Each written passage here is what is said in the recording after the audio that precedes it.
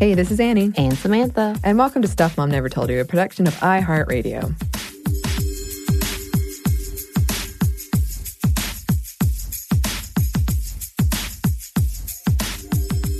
For today's classic, we are talking about someone that's come up a lot in the news lately and in a couple of our recent podcasts, and that is Phyllis Schlafly. Schlafly. Somebody I always struggle pronunciation of her name. Right. I feel like every time we talk about her. We do. Yeah. I look at you and I was like, I don't think that's how. Maybe that's how. Yes. Yeah, and I think her name is, it suits her. No offense to any Schlaflys out there that are not like her. But yeah, because of the movement and continued debate around the Equal Rights Amendment, she has been coming up a lot. And in this month of International Women's Day, International Women's Month, thought that it was appropriate to bring her back in this very appropriately titled episode that Kristen and Caroline did, a past host, The Ghost of Phyllis Schlafly, because it feels like we're still dealing with it. Right. I mean, her work is still haunting us. It very much is. So, yes, I loved it. Yeah, please enjoy, learn in this classic episode. Welcome to Stuff Mom Never Told You from HowStuffWorks.com.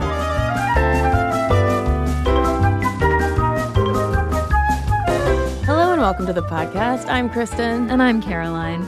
And today we are talking about Phyllis Schlafly. This episode has been a long time coming, but ever since she died on September 5th, 2016, we've been talking amongst ourselves, Caroline and I, about how we should do an episode on Phyllis. We've heard from a number of listeners asking whether we're going to do a Phyllis Schlafly episode, and how could we not? How could we not, especially after my Twitter response to her passing brought men out of the woodwork to tell me that I was a monster. So what did you tweet? I tweeted a Zendaya gif where Zendaya was just going, bye. And that was it. And conservative gentlemen did not appreciate that and called me a fat feminist monster. Oh, no. They called you fat? Oh, isn't that the worst thing a woman can be called? Totally. How did you even survive it? I don't know. Eating even more feminism. Eating all the feminists? Yeah. Well, and it's also apropos to talk about Schlafly because in a lot of ways, she paved the way for Donald Trump being the Republican nominee for president this year. Yeah, and I would argue that her star was definitely rising at the same time that the Republican Party was veering more toward the Reaganification, aligning with the religious right than it previously had been. Yeah, I mean, that's how she made her name, was definitely by essentially helping usher what was this fringe right-wing group of Republicans, sort of like we think of the Tea Party today, into the mainstream. Because for a long time, they were just sort of off in the corner and not really taken all that seriously. But then, as we'll talk about more, Phyllis Schlafly showed America that these right-wing conservatives could win in the polls.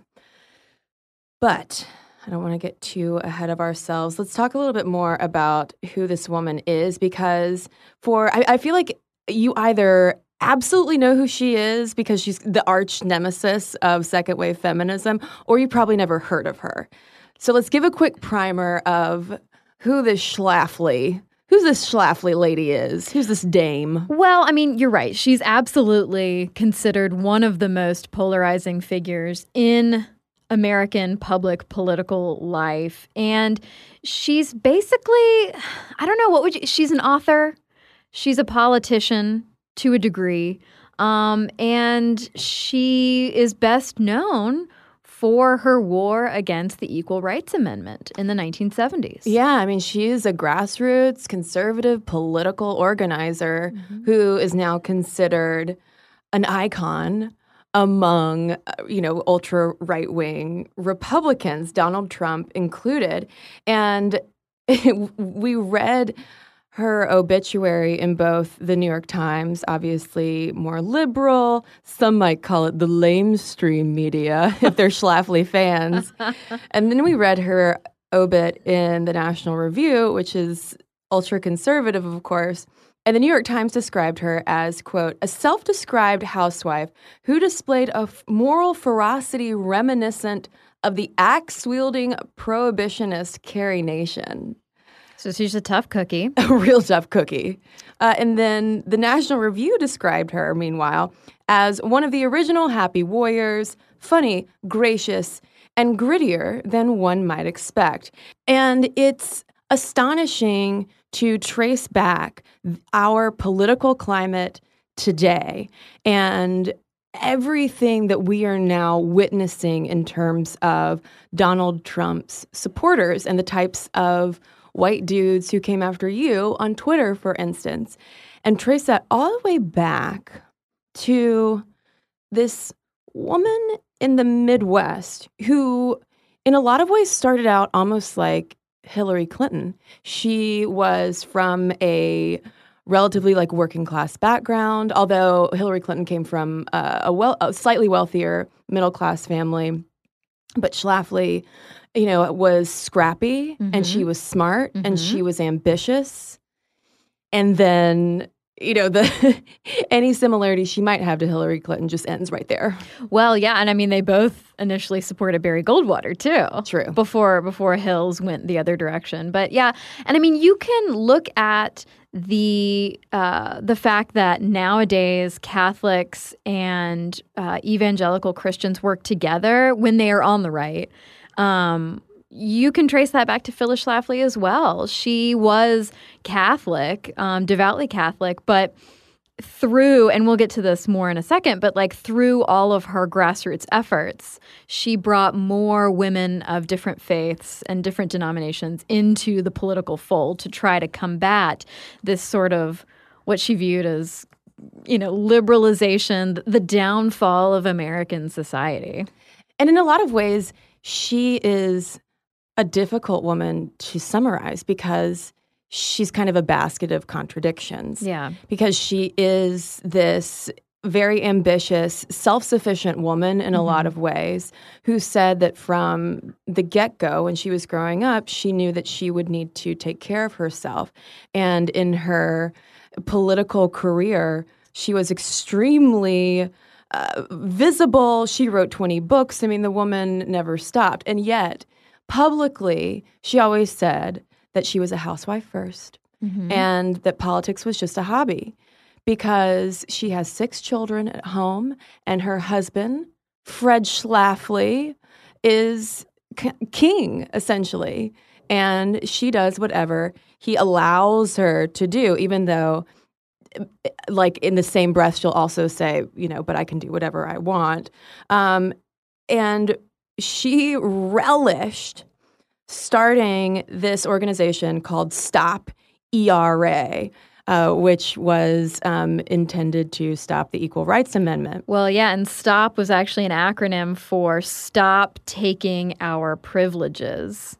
ERA. Which is, when I learned about that acronym, was also, my brain exploded a little bit about just how blatant the intention is right there of privileges. Stop taking our privileges. Because, I mean, Phyllis Schlafly would be like, yeah, I mean, I love white privilege. It's terrific. Yeah, I when I was researching her life and activism and politics, my brain just kept collapsing on itself because, to me, as a liberal feminist and one who cares about having equal rights for people of all backgrounds, none of it made sense. Because I'm like, why would you want to stop the ERA when, oh, wait, no, but you only want the privileges for you and yours. Well, okay, so I take back what I say, that she would be all about her white privilege,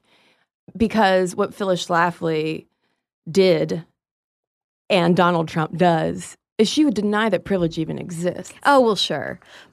In the same way that she denied that sexism even existed. Well, privilege in the way that we talk about it now and on our podcast. But I mean, she actively talked about the privileges afforded to women. Right, in the sense of chivalry almost. Right, yes. So her latest book, A Conservative Case for Trump, came out just after her death, and she describes in it Trump as a, quote, old-fashioned man, grounded in his two great priorities, hard work and family, and a man who in other respects has led a remarkably clean life. Okay.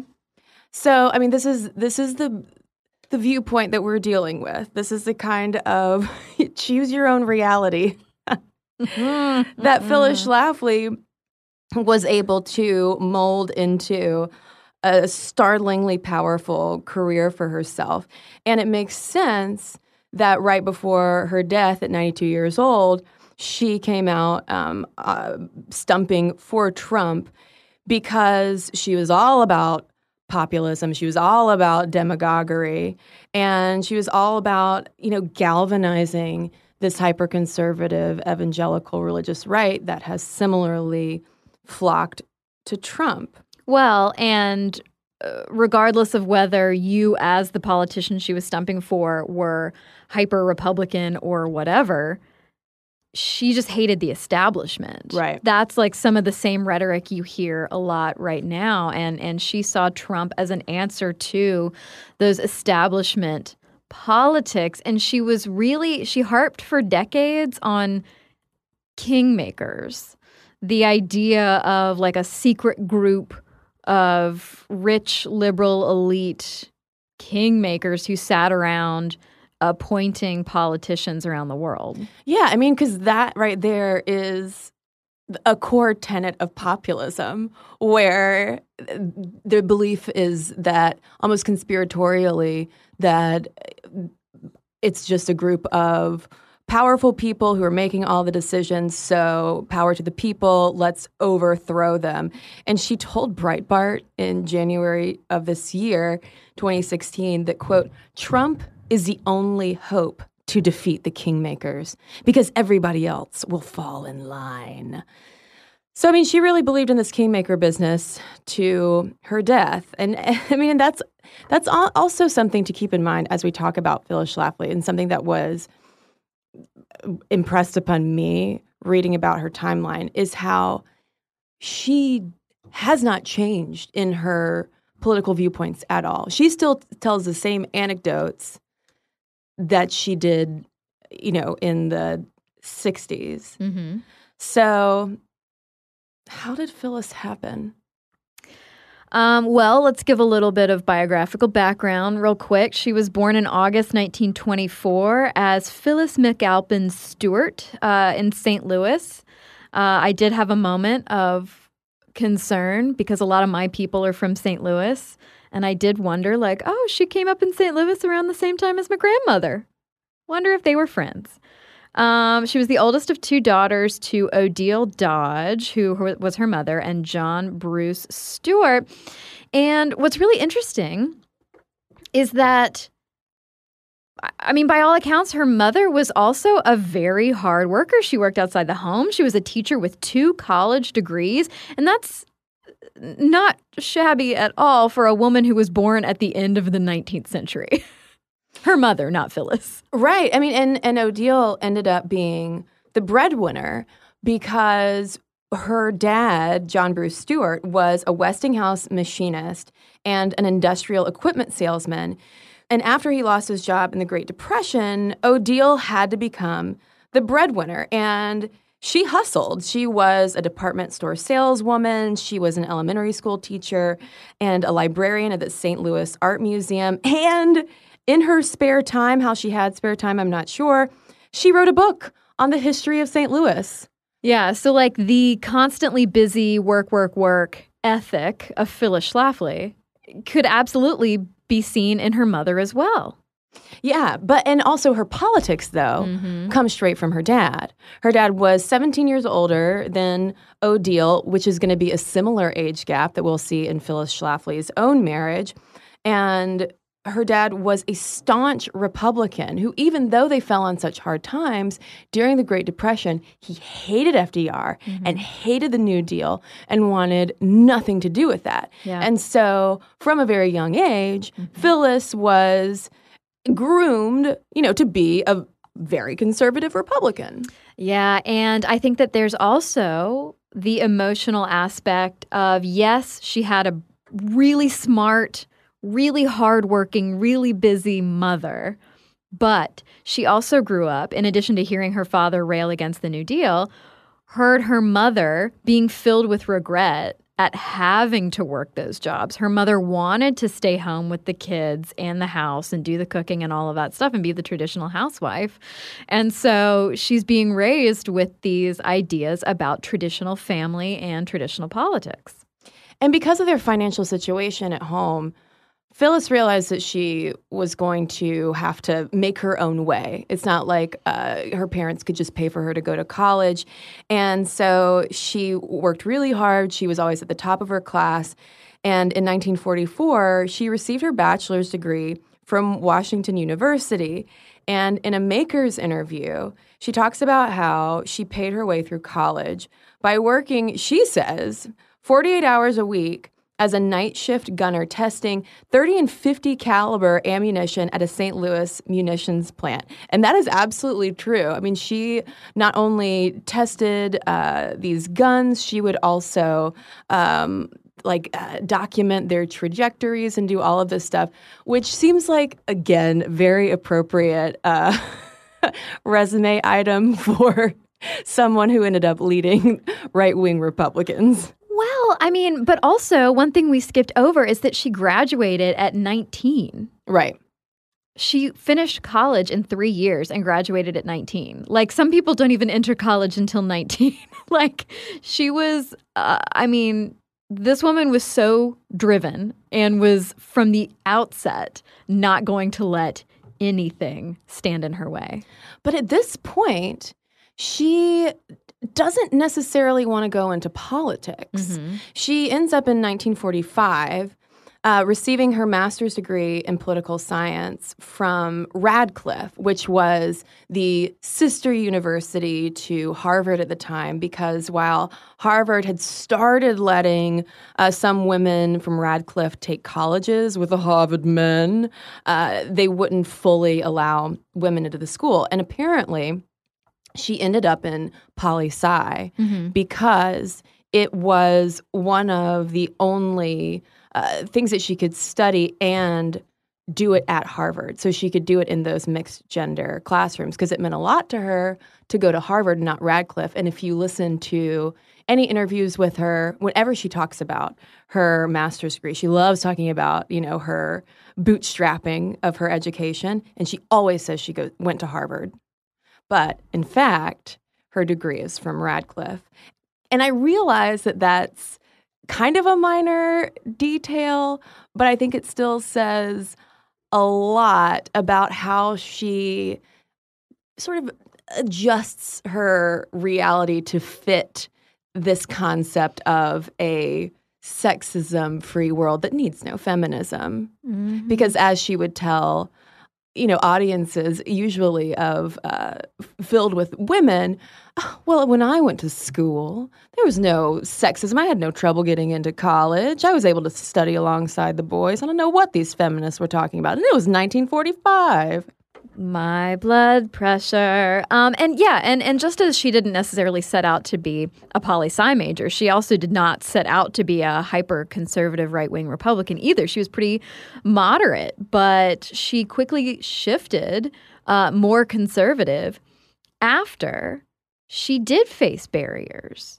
And she would not admit necessarily that they were barriers, but used it more to illustrate that she was able to sort of shift course as needed and find her niche that allowed her to, I don't know, gain power. To really become Phyllis. Well, yeah, definitely gain power, for sure. And her post-college career path also hints as to why she has so much animosity toward big government, because after she matriculates from Radcliffe, the war is ending and a lot of jobs are being reserved specifically for veterans, most of whom are men. So Phyllis wants to get a job in the federal government. She's like, I want to work on policy. This is my thing. I got really into this poli-sci classwork, and I'm good at it. She graduated at the top of her class, but she couldn't find a job in the federal government because they were like, nope, we got to save these for veterans. So Big Brother didn't allow Phyllis to fulfill her dream. So she ends up at the far more conservative private think tank of the American Enterprise Institute. So, I mean, it's incredible to see all of these signposts along the way. Yeah, but like, here's me, ghost Caroline, who's not alive yet. Like, no, but Phyllis, look at what you can fight. You can fight sexism that prevents women from going to the schools and getting the jobs that they want. But she wouldn't blame not getting that federal government job on sexism, because they weren't telling her you couldn't get it because you're a woman. You couldn't get it because you're not a veteran. So her ire would be pointed toward the government. Okay. Well, in 1949, she marries Fred Schlafly, who is a devoutly Catholic and politically active lawyer. And what made me stop in my tracks is a line about her wedding vows. And this is a line that would be very much at home in an article about some, devout feminist getting married, perhaps in the New York Times. They write in the New York Times, at the ceremony, Mrs. Schlafly said she did not promise to obey, only to cherish. And that does not sound much like what she would say in her 1970s anti-ERA campaign. Right. Where it was all about obeying Fred. Yeah. Because she was a good housewife. Yeah.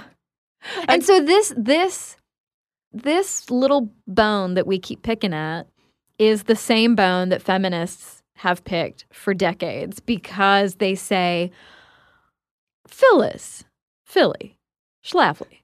Schlaf, oh girl. Like, P-Schlafs. You are so active and driven on behalf of yourself, basically, and making sure that you get the opportunities that you want. But what about all of the other women? Who does that sound like, though? Who has similarly intense hair? I mean, Donald Trump has a very similar approach to this, where your reality moves with the wind. Whatever, best serves you at that time and will most elevate you, then that's truth. That's your fact, whether it is actually fact or not. And she, though, P-Schlaf, is essentially coated in Teflon. Yeah. And it's kind of incredible to see how she does just constantly deflect any criticism. And it seems like she enjoys receiving this criticism. Oh, she's a total troll. Oh, yeah. Just to let it run off of her. She once said, she told the New York Times actually, in 2006, in the scale of liberal sins, hypocrisy is the greatest. And they've always considered me a hypocrite. And they go on to say how she defends herself by saying, I never told women that they shouldn't or couldn't work outside the home. Quote, I simply didn't believe we needed a constitutional amendment to protect women's rights. But did she not advocate for housewives, that being the reality? Well, she certainly advocated for housewives, but she would continually say, well, I'm not telling you you have to be a housewife. I'm just saying that we don't need to devalue housewives and that feminists are trying to undercut and destroy the role of housewives, even though, and this is a whole other podcast unto itself, Caroline, even though right before old Phyllis sunk her claws into the Equal Rights Amendment, a woman, and I'm forgetting her name right now because I'm really worked up, a woman from the National Organization for Women started this relatively successful outreach, feminist outreach to housewives and divorced women who suddenly found themselves, not really knowing how to support themselves or not really know how to grapple with their personal politics and their domestic situation. So it's so that's another myth. She just kind of makes up this mythology as she goes. Well, mythology that's still repeated. Oh, definitely. Yeah. That feminists want to destroy the home and destroy the family. Hi, I know many a feminist who has her own family and children even and washes the dishes. I mean, the idea, and, of course that's a silly thing to say, but my point being that, the idea that feminists are, as a monolithic army, are trying to destroy the family and the home. I mean, it's insane, but it's clearly an effective tactic. It's clearly effective rhetoric. Oh, yeah, because it's all about stoking fear. Mm-hmm. That's really the name of the game with all of this. And in 1952, she's just 27 years old when her political aspirations get a kick in the pants because a group of Republicans, local Republicans, come over to her and Fred's house. They come over to the Shafts, and they encourage Fred to run for Congress. Say there's an open seat, and they're like, Fred, you're the guy. You should do it. And Fred's like, listen, I'm not really interested. And as the story goes, at one point, one of these gentlemen jokingly says, hey, Phyllis, you should run. And Phyllis is like, okay, damn straight I should run.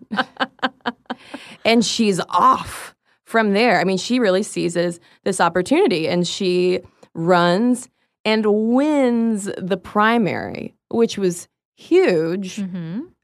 But of course, she loses in the general election. Yeah, she was in a really Democratic area, way more liberal, and I think she was against an incumbent too. Yeah, she was. And we read that by the end of that race, her opponent, her Democratic opponent, was so livid with the rhetoric she used about him being this liberal monster that he would not even shake her hand. He was so mad at the stuff that she had stirred up about him. And she wasn't even yet 30. I know. Already stirring that political pot. And one thing that's really interesting, though, is we were reading about how her rhetoric and the way that she positioned herself as a woman in politics really sort of echoed the suffragists and women in the progressive era who were in women's clubs, part of the women's club movement, because, remember back then women didn't have the vote. So if they wanted to agitate and be activists for any causes and help women in any way, each other, they had to join these clubs and band together for things like, I don't know, like daycare or other causes that could potentially help families in their communities. And so one thing that she had in common with those early women who were being political, even if they could not be in politics, was that she positioned herself as a woman who would clean up the dirty mess of politics. And it needed cleaning up because it was run by men.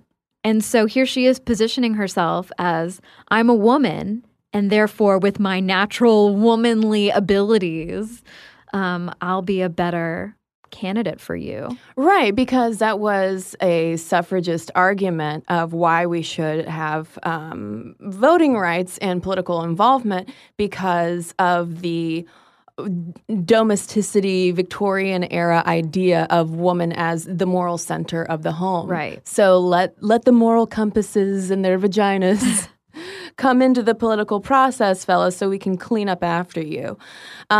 We also have to remember, too, that she was fiercely anti-communist and extremely hawkish on foreign policy, to the point that she was like Joe McCarthy level, and maybe even more so, anti-communist. And that's really where her focus resided for a long time, well before she sets her sights on the ERA. And even after that defeat, though, in 1952, she gets right up and keeps going. You can tell that this kind of lit a fire for her because she starts stumping around Illinois on behalf of the Daughters of the American Revolution that she remained super active in. And from 1956 to 1964, she was president of the Illinois Federation of Republican Women. So you can see her starting to gradually rise through these organizational ranks. But now we're also seeing her diverted off sort of to the women's auxiliary side of things. And in the meantime, in 1958, she and Fred started the Cardinal SMNTY Foundation, which was named for the Roman Catholic leader who had been tortured and imprisoned by Hungarian communists, in an effort to educate Catholics on the dangers of communism. And she and Fred were hyper-focused on international communism, less so on the threat of Reds in America like McCarthy was. And a lot of that stems from the fact that she'd been so heavily focused on foreign policy and foreign politics in college. And soon after that, she gets a platform. In 1962, she hosted a 15-minute radio show on national security called America, Wake Up! And it was carried by 25 Illinois stations. So she was like a Lady Bill O'Reilly in the radio days, almost. And the same year, her religious conservatism really ignites further following the Supreme Court decision prohibiting state-sponsored prayer in public schools. Which is still a massive lightning rod for religious conservatives, obviously. Yeah. I mean, it's almost like she's just kind of gathering up all of her platforms, you know, in the 50s and 60s. Mm-hmm. And then in 1964, Phyllis's star takes off. Yeah, she would refer to this later as her most productive year of her life, period. And that's saying a lot, considering, you know, like we said, by the age of 27, she was already hyper-political, so what more could Phyllis be doing? Well, she was talking to the New York Times' Gina Belafonte about how in 1964, she was, as we mentioned, president of the Illinois Federation of Republican Women. She went to the Republican convention, and she was also stumping on behalf of a Republican candidate for presidential nomination, Barry Goldwater. And Goldwater made his name really by voting against the Civil Rights Act, because it was desegregation at the time that was freaking all of the conservative white people out. And finally, here comes Barry Goldwater, who's like, you know what, folks? I'll take a stand against this. And Phyllis was like, be gold, you my dude. And she wrote this book, more of a pamphlet, really. She wrote this book, though, called A Choice, Not an Echo, about how Barry Goldwater is the dude that you got to put all of your Republican support behind, and also how he's the only person who can effectively combat that international communist threat. She self-publishes this book, and as she will brag for the rest of her life, she always says that she sold 3 million copies out of her garage. And whether or not that number is accurate, it definitely galvanized this group of similarly white, religious, conservative Republicans, and particularly Republican women. Yes, and it helped launch Barry Goldwater into the presidential race. He got the Republican nomination to run unsuccessfully against Democrat LBJ.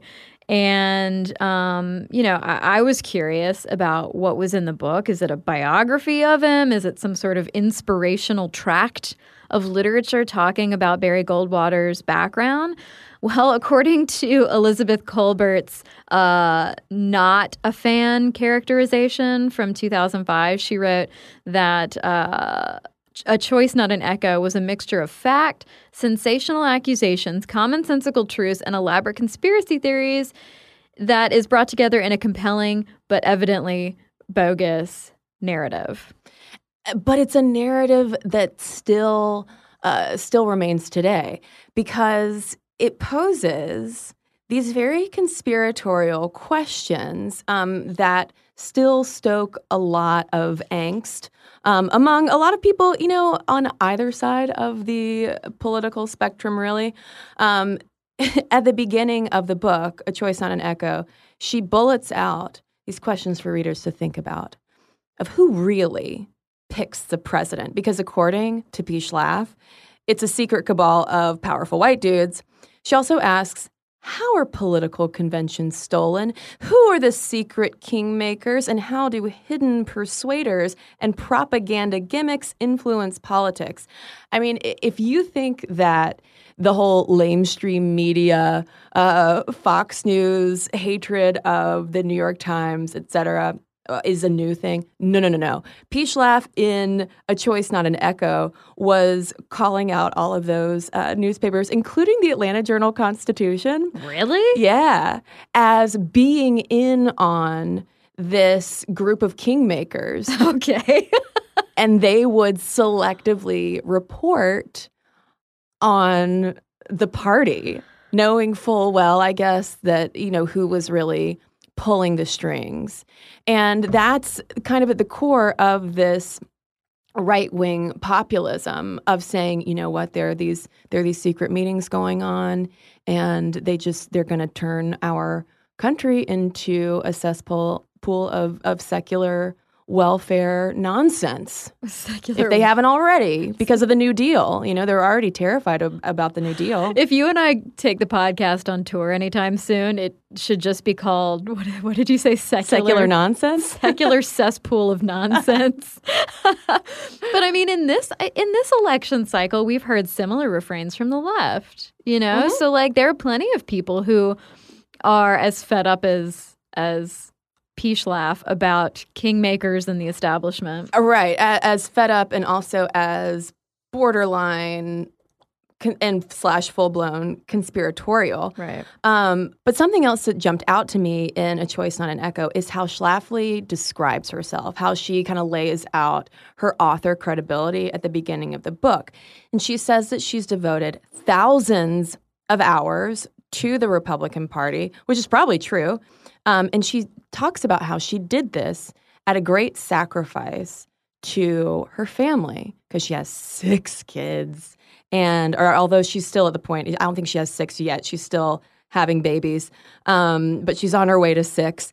And this is in direct contrast to what she'll be saying in the 70s, where there is no sacrifice all of a sudden.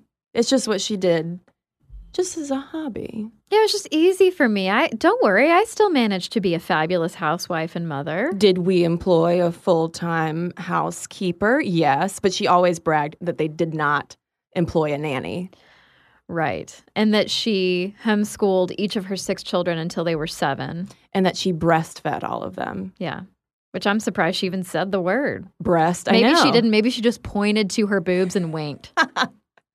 Pointed at her kids these. Yeah, it is. That was something else that comes up in pretty much every profile of her. And she breastfed her 6 children. It's like, okay, what?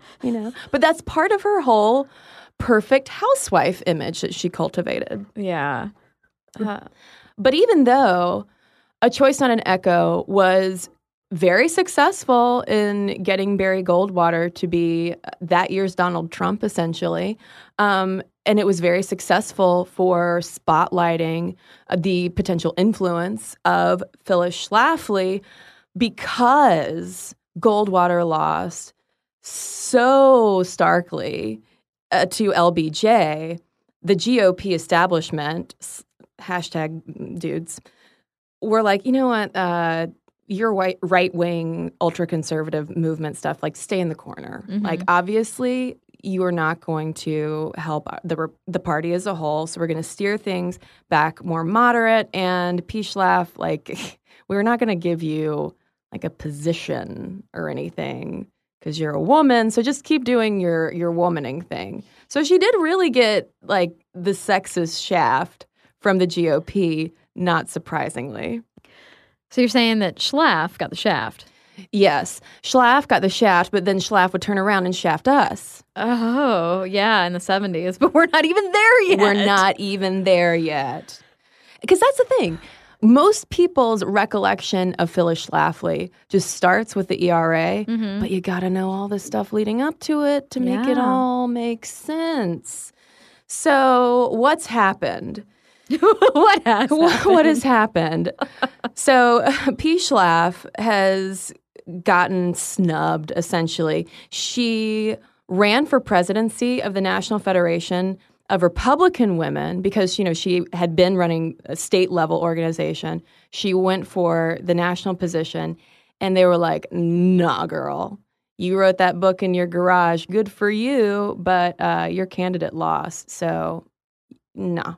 And that was a huge burn for her. Oh, yeah. That was a huge burn. And she manages, though, to pull a lot of the women in the National Federation of Republican Women away to support her because she starts publishing in 1967 this weekly newsletter, the Schlafly Report. And it started out with just about 3,000 subscribers. And a lot of those were women that she had met in this National Federation of Republican Women, as well as women from her other organization that she'd been leading. But as we'll talk about in the second half of the podcast, she does pull some amazing political and religious-based maneuvering to massively raise the number of subscribers. Yeah, and just in the background politically, we got to mention that in 1966, even though just 2 years earlier, hyper-conservative racist Barry Goldwater, lost so famously to LBJ. But that year, you start to see conservative Republicans winning some significant congressional and gubernatorial races, including one Ronald Reagan becoming governor of California. So Schlafly, launching her newsletter the next year, is really banking on the rise of this conservative movement, which up until then had been this kind of niche pocket of people. But she's starting to see it mainstream because white people were getting really scared about Black people and feminists. And 3 years after Schlaf launches the Schlafly Report, she runs for Congress again and fails again.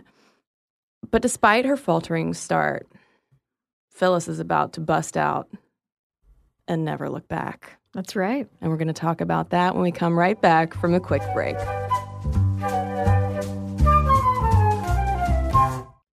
And now back to the show.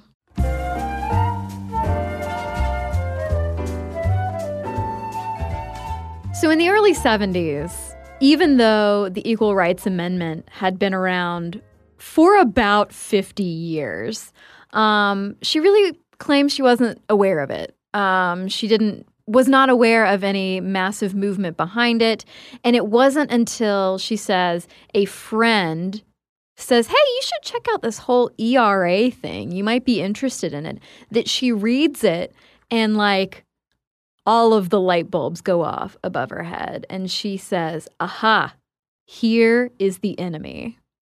And for those of you not familiar with the ERA, as I really wasn't until doing research for Stuff Mom Never Told You, it was first introduced in 1923 by Alice Paul at the Seneca Falls Convention. And the ERA, which would have been the 27th Amendment if it had gone through, it's very simple in its language. It just states Equality of rights under the law shall not be denied or abridged by the United States or by any state on account of sex. So essentially, it would render gender-based discrimination illegal on a federal or state level across the board. And people today say that if the ERA had been passed and had been ratified, I should say, that all of the cobbling together that women have to do today between Title IX and other state laws and stuff like that, there would not be any of this maneuvering around that we would have to do in light of gender-based or sexual discrimination, because the ERA would have just, in very simple language, accounted for all of that. But P. Schlaf was not going to let that happen, even though the ERA was widely supported. Like across the aisle. Yeah, by Democrats and Republicans alike. Yeah, women, men, everybody's like, yeah, sure, of course. Even George Wallace from Alabama, who was about as racist as they come, was chill with the ERA. Yeah, I know. Well, because I think a lot of people saw it as like, well, we already have language in these other various laws and amendments that, you know, we shouldn't discriminate against women. Like, sure, why not throw this on the pile? Yeah, I think it was seen as kind of not toothless, but just like acceptable. Give this to the ladies. Yeah, let them have it. Let them have it. Well, you know who was not having it was old P. Schlaf. And in 1972, she writes about it in the Schlafly report. Dedicates a whole issue to it, in fact. And this is what starts the anti-feminist campaign against the ERA. And boy, did she have some ideas about what that simple sentence really meant. Oh, God. Yeah. She said that the ERA was going to eliminate sex-segregated public restrooms. We still hear that panic today, don't we? It's going to force women into the draft.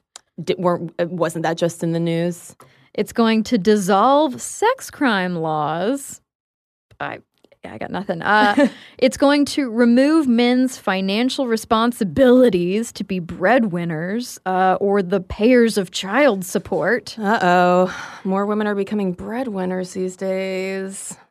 And she basically considered women, as we touched on earlier in the episode, she basically considered women to be this privileged, protected class who would lose those privileges and protections if the ERA went through. And that's why my brain was just collapsing last night as I was researching this stuff, because it's like, well, no, but if we're protected under the law through the ERA in the way that the ERA spells out, we won't have to worry about these so-called privileges and protections and what I would call benevolent sexism. Oh, yeah. But if you aren't stoking worry and fear, how are you going to start this movement? How's P. Schlaf going to, galvanize her gals? And galvanize the gals she does, because the subscriptions to her newsletter shoot up from about 3,000 to 35,000 thanks to all of this fear stoking that she does, not only among women like herself,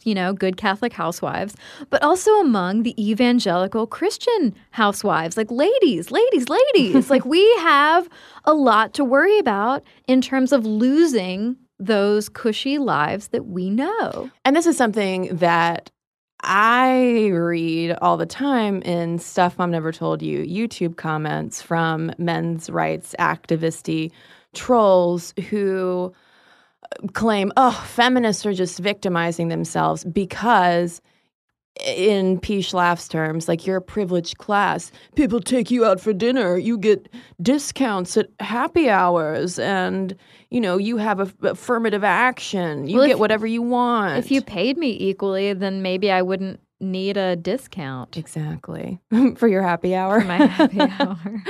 And the thing is, though, she's starting this. She kind of is starting it out of her garage. She's writing her own newsletter. She's sending it out. It's very grassrootsy, and that becomes really the source of her political influence. And it's her brand. Yeah. Oh, yeah. It's totally her brand. The P. Schlaf brand is all about the grassroots. She has this newsletter base largely comprised of fellow conservative housewives. And once she stirs them up, they start fundraising. They start sending out mailers. They start hosting anti-ERA press conferences and, importantly, lobbying their state legislatures. They would go carrying loaves of homemade banana bread and apple loaves and things like that, little goodies, and deliver them to all of the politicians who were going to vote on the ERA that day and say, oh, we don't need that. Good sir, have a little apricot muffin. What was in the bread? Did they put something in it? Drugging their legislators. And then Phyllis teams up with North Carolina Democratic Senator Sam Ervin, no relation in the past couple generations at least, who opposed the ERA. And this allows her whole Stop ERA movement to cross party lines. Yeah. And keep in mind, too, that in 1973, just a year after Schlafly starts going after the ERA, Roe v. Wade happens. And so this is, of course, stirring up even more angst among conservatives. So then in 1975, we see her take her success with developing this Stop ERA group and transitioning it into the Eagle Forum. And this is essentially the women's auxiliary of the conservative right-wing contingent of the Republican Party at the time. And the Eagle Forum, which was 20,000 strong in 1975, politically lobbied for conservatism alongside sister groups like Happiness of Women, and AWARE, which stood for American Women Are Richly Endowed. Phyllis is beside herself. Although, I don't know if you could describe someone who is as cool, calm, and collected as Phyllis as ever beside herself. Well, because she's very calculating. She knows what she's doing. Yeah. Oh, for sure. And so her major beef, though, with the growing contingent of feminists in the U.S. is all about how they are messing with the natural order of things. It goes back to her assertion that feminists are trying to destroy the family.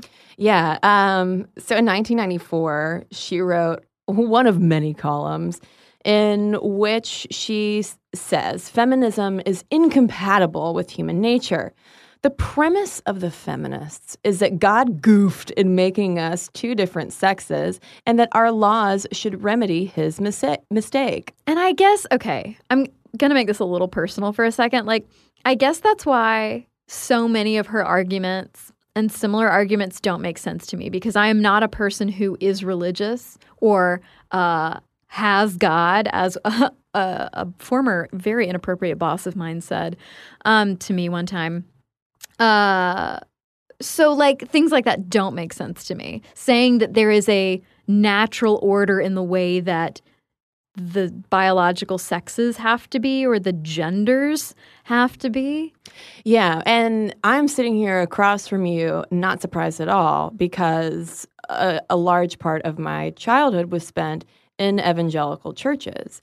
And while the pastors weren't railing against feminism every Sunday, there was definitely concern, particularly over the homosexual agenda, because that definitely violated, in quotes, nature.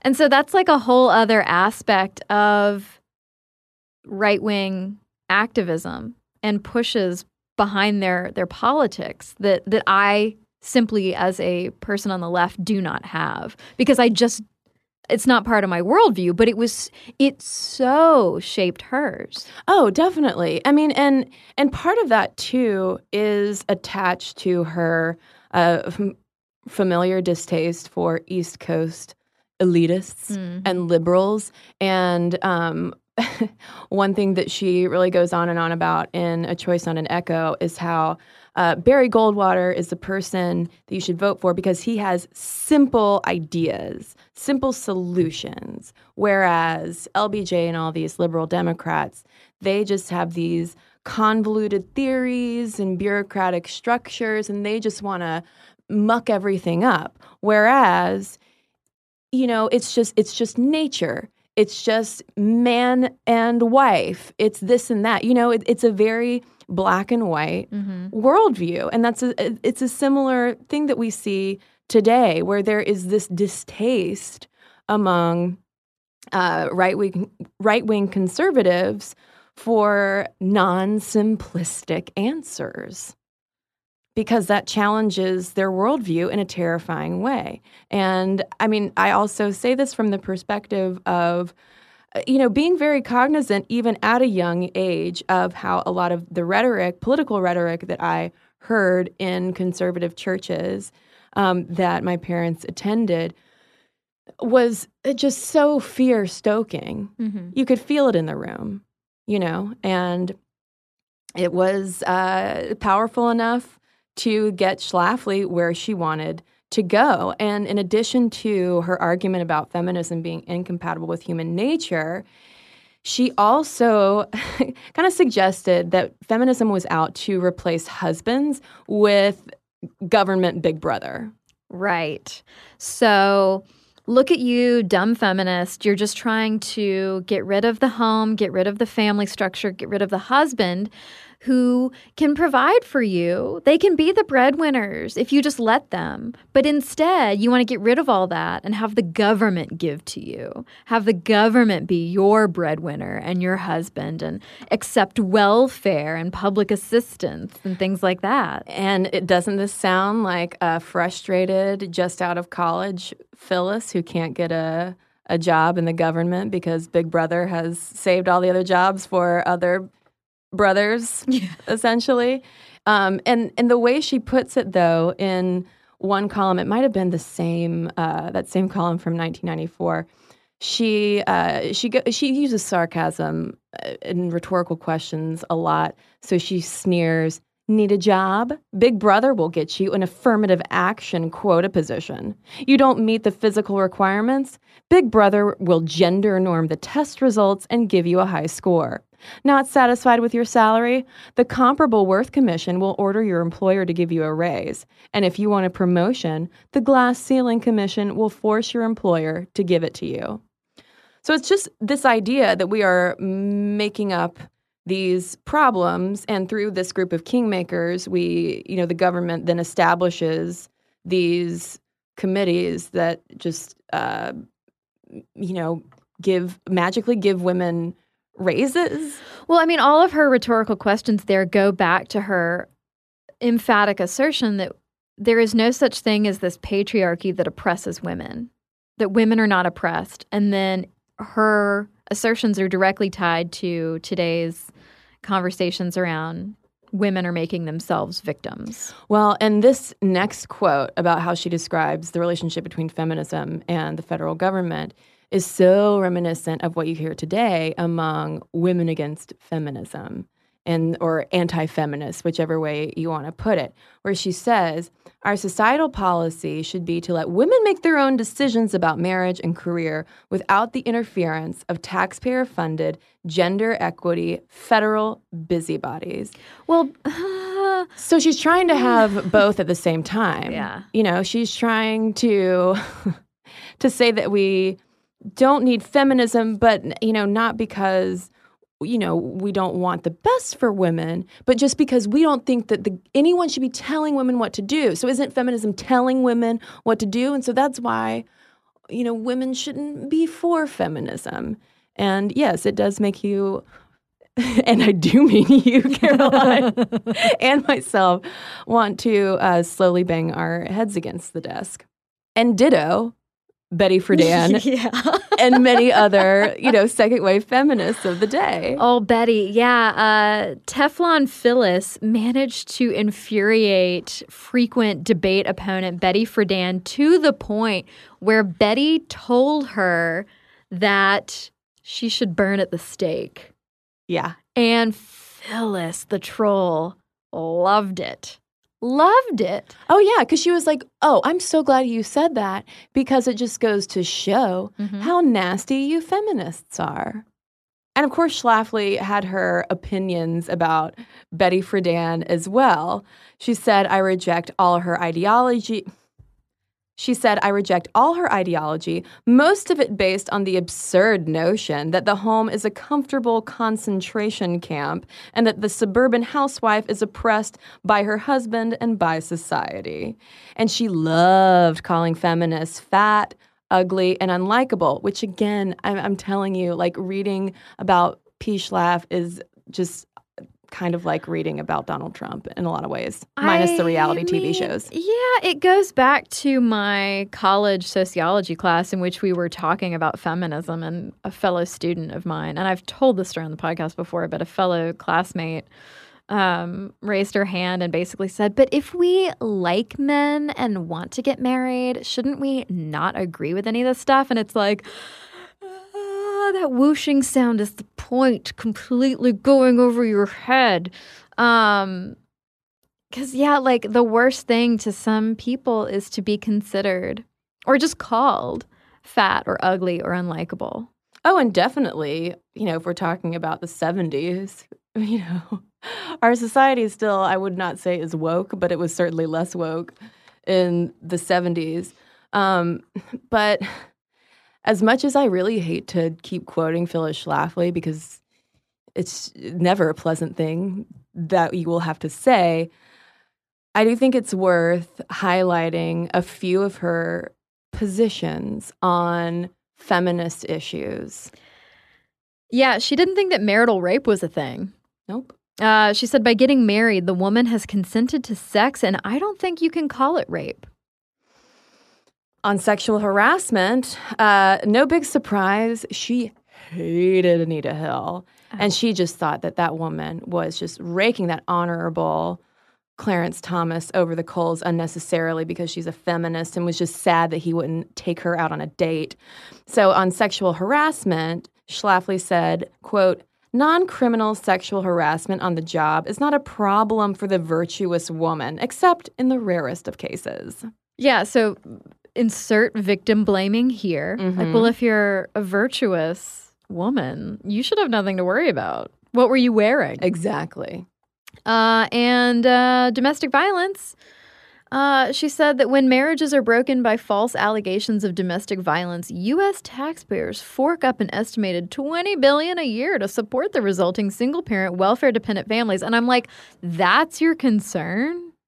Like, a woman who falsely accuses a man of domestic violence and then is single as a result? Because then who's going to have to pay for that? Big Brother. The taxpayers. We're having to fund this welfare state. And really, I mean, pointing out her horrific stances on these kinds of issues is to illustrate how she was not just responsible for stopping the ERA in its tracks, which she and Stop ERA and the Eagle Forum absolutely did, but also in essentially building what is today the ultra right-wing policy platform. It's as if she wrote the script for women to continue to be demeaned and not believed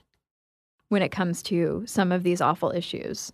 Right. But I mean, these are like political platforms now. Yeah. If you spend some time on Breitbart News, no thanks. Actually don't spend some time on Breitbart News, and you'll see all of these similar things going on. P.S. A Breitbart guy was one of the men who came after me on Twitter. Oh, really? Yeah. A Breitbart reporter? Uh-huh. Oh, I'm not surprised. I am not surprised. But then in 1978, we see another contradiction to her career housewife claim because she goes to law school. I mean, and in a way, like if she were anyone else, you and I would be like, good for her, mother of 6, after the kids grow up, she goes back to law school. And that's what she argues. Like, well, I waited until my children were grown. They could take care of themselves. I had breastfed all of them. Did I tell you I breastfed all of them? I really did. And she completes her law degree at Washington University. When she goes to take the bar, her public profile was already like significant enough that she took it in a disguise. She wore a black wig in order to take her exam, and she passed it. Well, and her husband, and this is another anecdote that she would tell over and over again over the years, that her husband at first did not want her to go to law school and didn't understand why she felt the need to. And then so she withdrew her application to law school. And then a couple weeks later, he changed his mind and is like, you know what? It would actually, having a law background would actually help with a lot of the public policy work and ERA fights that you do. Well, and I mean, her relationship with Fred is really fascinating and something that I wish we knew more about, because I think that's one of the most frustrating things about reading up on Phyllis is that you know that you're not learning about the real Phyllis. You know that there's stuff going on in the background because this is an image that she cultivated for political purposes. Whereas before, she has this shift against feminism in the 1970s. She talks about how during her, early marriage with Fred, like they would stay up until all hours just brainstorming and talking politics. Like they courted each other, but through letters, mailing each other poetry and essentially like mini policy briefs. There were like a couple of wonks. Yeah. But she played it all down in order to conform to a more palatable, interesting, submissive image that would fit into... Which also sounds very House of Cardsy. Yeah, which fit into this mold, that could then elevate her to the platform that she ended up having, which...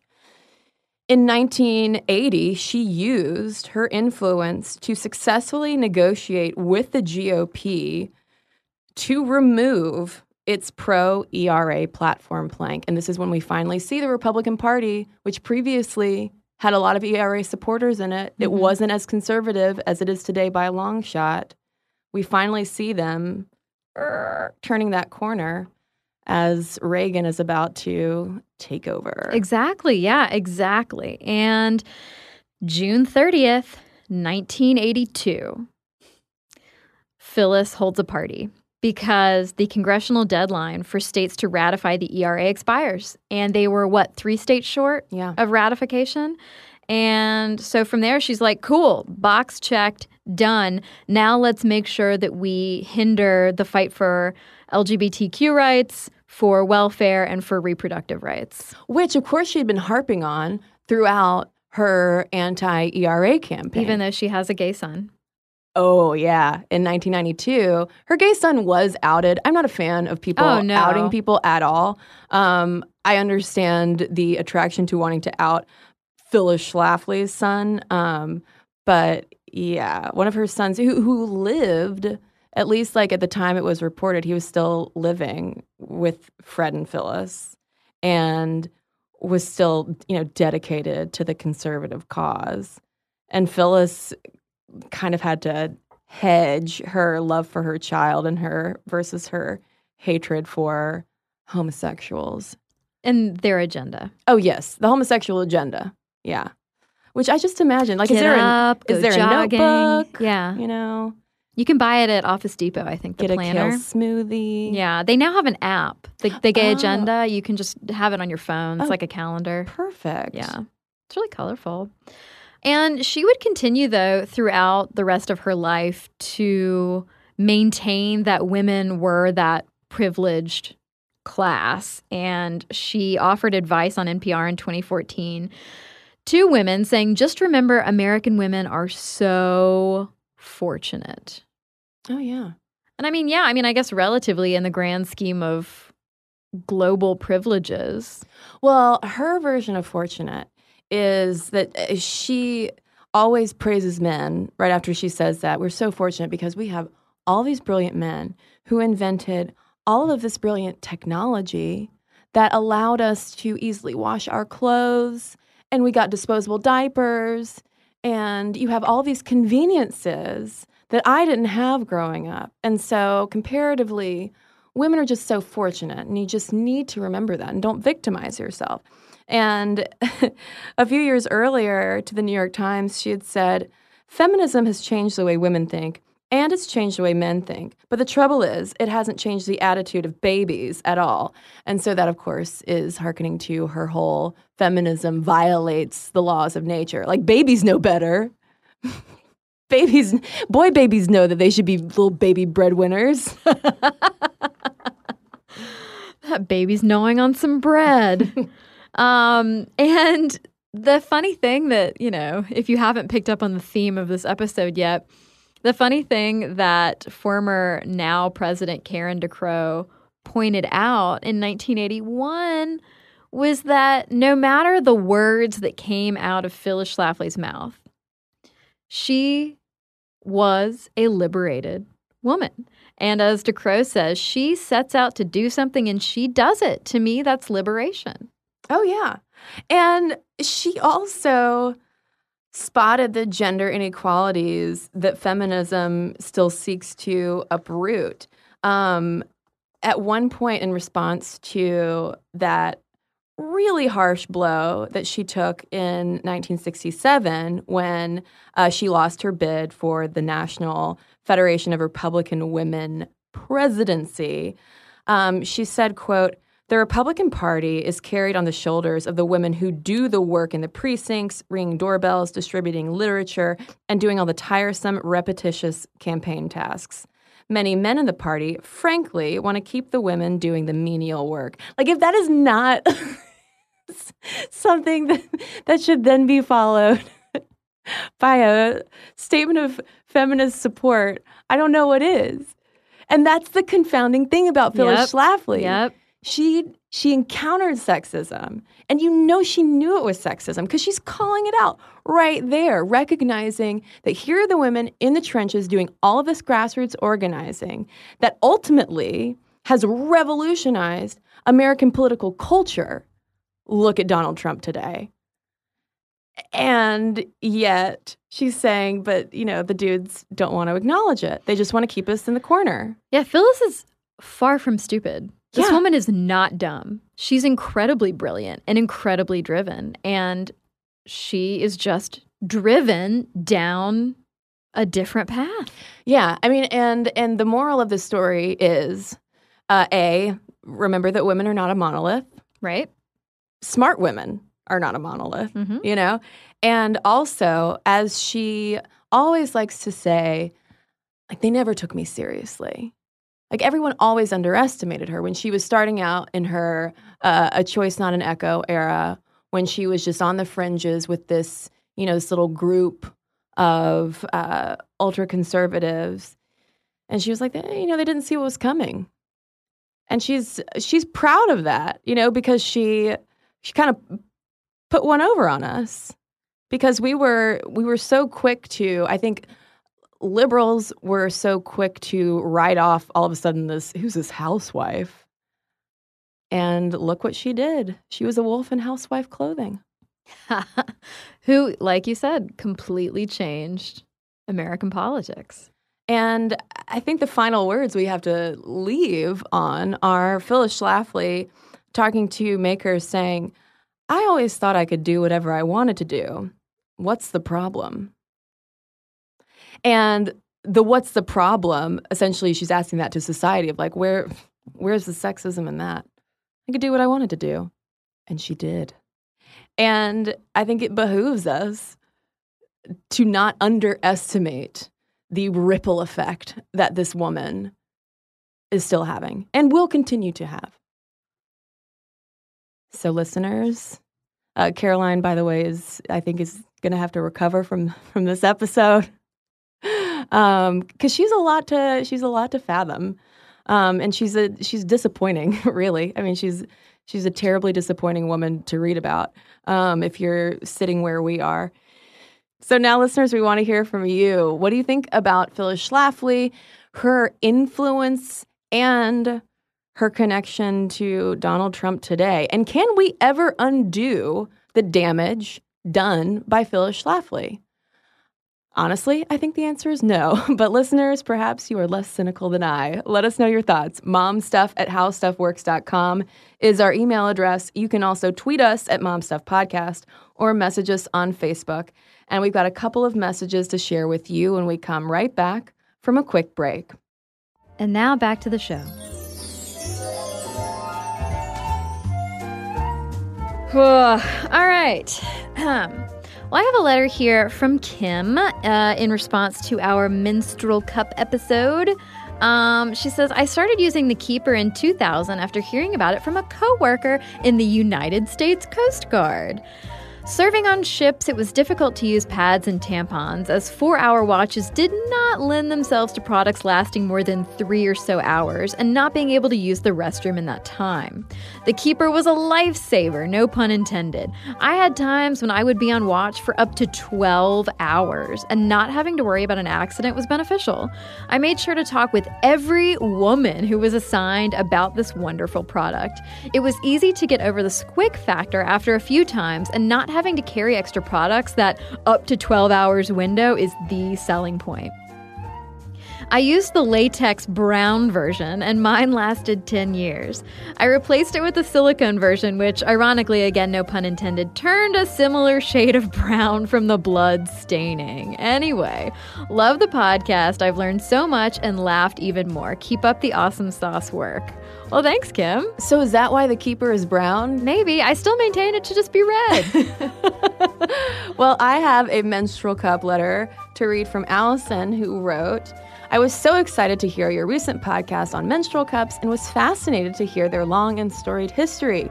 I was so disappointed, however, at the comments you received when you posted an article on Facebook about the reasons menstrual cups aren't more popular. There were countless comments, many from men, like, gross, ew, I didn't need to see that, and I can think of a lot more than 4 reasons, and no thanks, that made me realize we haven't really come all that far from the days of the red tents. Women's bodies are still seen as dirty, which just makes me sad. And not to get too hyperbolic, but my cup has changed my life.